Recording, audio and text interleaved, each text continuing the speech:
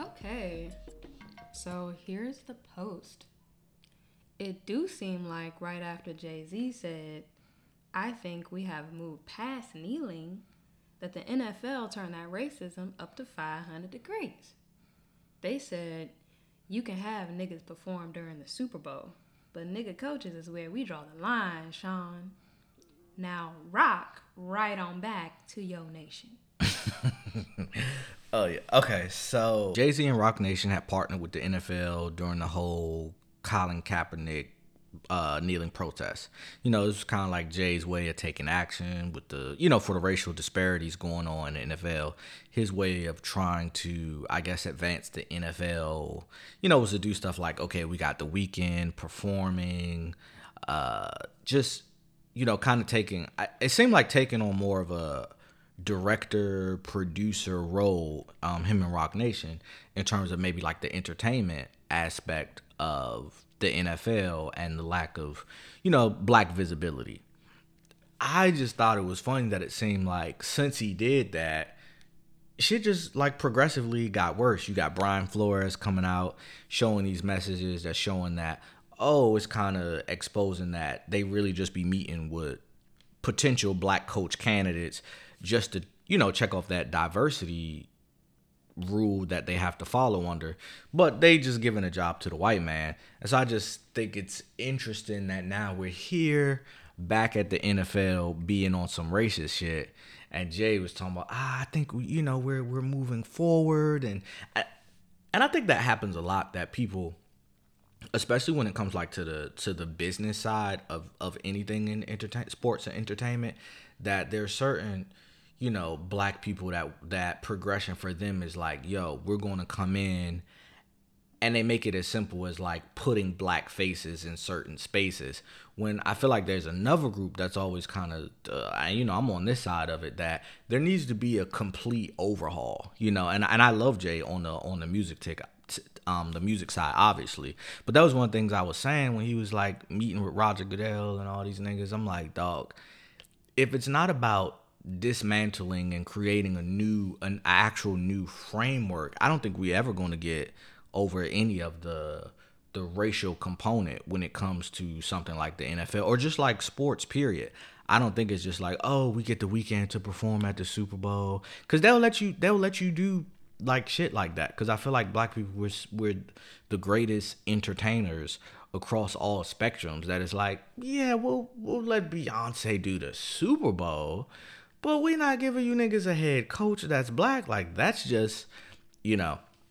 And so it becomes this kind of interesting conversation about what is actual progress.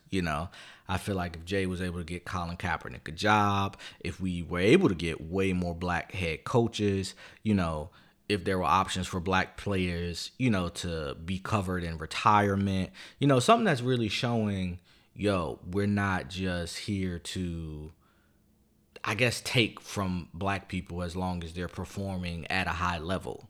Because that's what it is. I mean, the owners of the team are still making way more money than the players, and they not suiting up. And I'm not even saying that it's wrong that the owners make more money. I just think how much more they make is kind of wild, you know.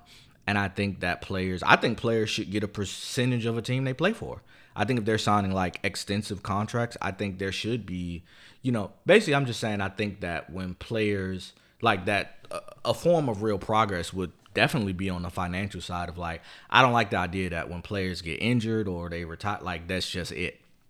You just out on your ass, and the best thing you could possibly hope for is weekend analyst job. I think that's complete bullshit. But I feel like, especially the way that capitalism works in this country, that's just the model for everything across sports and entertainment.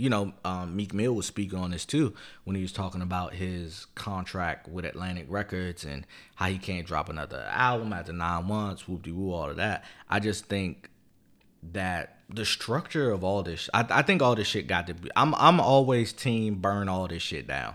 I think everything has to be burnt down, taken down, and then rebuilt with everybody in mind. And I think what happens is every time we don't burn some shit down, it just gives more room for fuckery to happen. Every time we take these black mascot jobs, cause you see that happen every time, like when black people protesting or speaking out about anything, it's some niggas that come in, get between the black mob and the white person or institution that they talking about, and like, nah, let's hear them out. Let's try to come to a place where we can meet in the middle. Nah, fuck all that meet in the middle shit. That's always where we get fucked over at. And I feel like that's the same thing that kind of happened with Jada. It's like, hey, I'm gonna get in the middle. I'll be the go-to between the community and the culture and Roger Goodell and these institutions, and we're going to move past the kneeling thing and figure something else out. And then boom, what happened? Niggas is disrespecting black head coaches because we don't get none. You know, just like little shit like that. That's why I feel like you got to be careful in taking that, you know, that black mascot. And I don't really mean it as a diss per se. The black mascot role, I think that's why the black mascot angle isn't, it's a played out angle, because I feel like it starts to distract from what the issue really is. And I think it's difficult because, you know, black trauma, black pain is sexy in a sense, and it also sells, and it also gets you the grant, and it also gets you the scholarship. It has proven to be beneficial to be like, I'm black, these people are black, so you owe me. And I'm not even saying that, I mean, that gets into a different conversation, but I just think that that's why that angle doesn't work, because it starts to distract from the actual, because what you're really talking about is care and reciprocity. Right. You know, it's like, that is what it's really about. And if the black mascot angle starts to kind of turn it and make it about something else, because it's like you're talking about black players and the NFL and treatment and all of that kind of stuff, which is really a business care reciprocity thing. But the undertone of it is slavery. You know what I'm saying? And I think if we want to talk about slavery, can we just talk about slavery? Like, you know what I'm saying? It's like, I don't need the issues in the NFL or having a black coach or not having a black coach or all of that shit. Let's just talk about actual slavery. Right. Because I think that becomes the undertone to so much stuff, and it becomes the undertone for so much stuff because we don't want to actually just talk about slavery. Yeah, and I think that's because every time the conversation is, and the actual things we're talking about start to just kind of get swept under the rug or forgotten about, because now it's all about black-white relations, history, and all that stuff. And it's like, okay, that's cool, let's talk about that. But also, you know, I still don't have a job. You know what I'm saying? Or whoever. It's like, but also, there's still disparity in like how much I'm getting paid or whatever the case may be. Yeah, and I think that's is a distraction. That's always like, I think that's also a tool, and like the distraction is by design. And I just hate when that shit comes up, because it's like, it's almost like somebody smack you in the face, and then when you're starting to talk about the fact that you got smacked in the face, somebody jump in between y'all and like, okay, how can we fix this? We need to move on and figure out how you can not be smacked again. And then people are like, all right, yeah, that's progress. We're gonna figure out how to move on. It's like, fuck all that move on shit. I think that's why a lot of shit never gets fixed, because there's the move on narrative, there's the move on movement, and a lot of time black people be spearheading this shit where it's like, oh, let's take this white institution or America out of the hot seat to figure out how we can meet in the middle. And it's not about meeting in the middle. You know, it's not about absolving any body or any institution of things that are not working. I think the whole thing is always like about accountability. And I feel like it just allows these institutions and these people in these institutions, or that created and run these institutions, to continue to escape accountability. And it's just like, it's just simple shit. It's like, don't put in a rule, because I think a lot of that shit, don't put in a rule that says, oh, you have to meet with this diverse group of coaches before hiring, because that rule is there, and we just saw in real live time how they get to, you know, skate around shit like that. So let's break all that shit up, you know. And that's what I'm saying, like putting in a rule.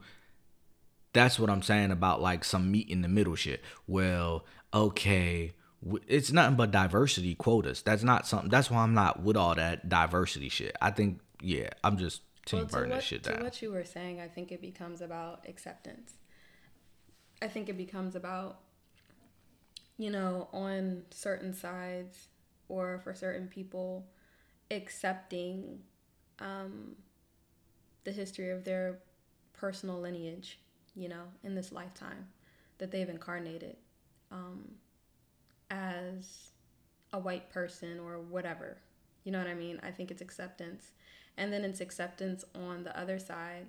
You know, if you're a black person in this lifetime, and in this time, accepting there's actually nothing that any white person can do to absolve or alleviate the generational trauma or pain caused by American slavery.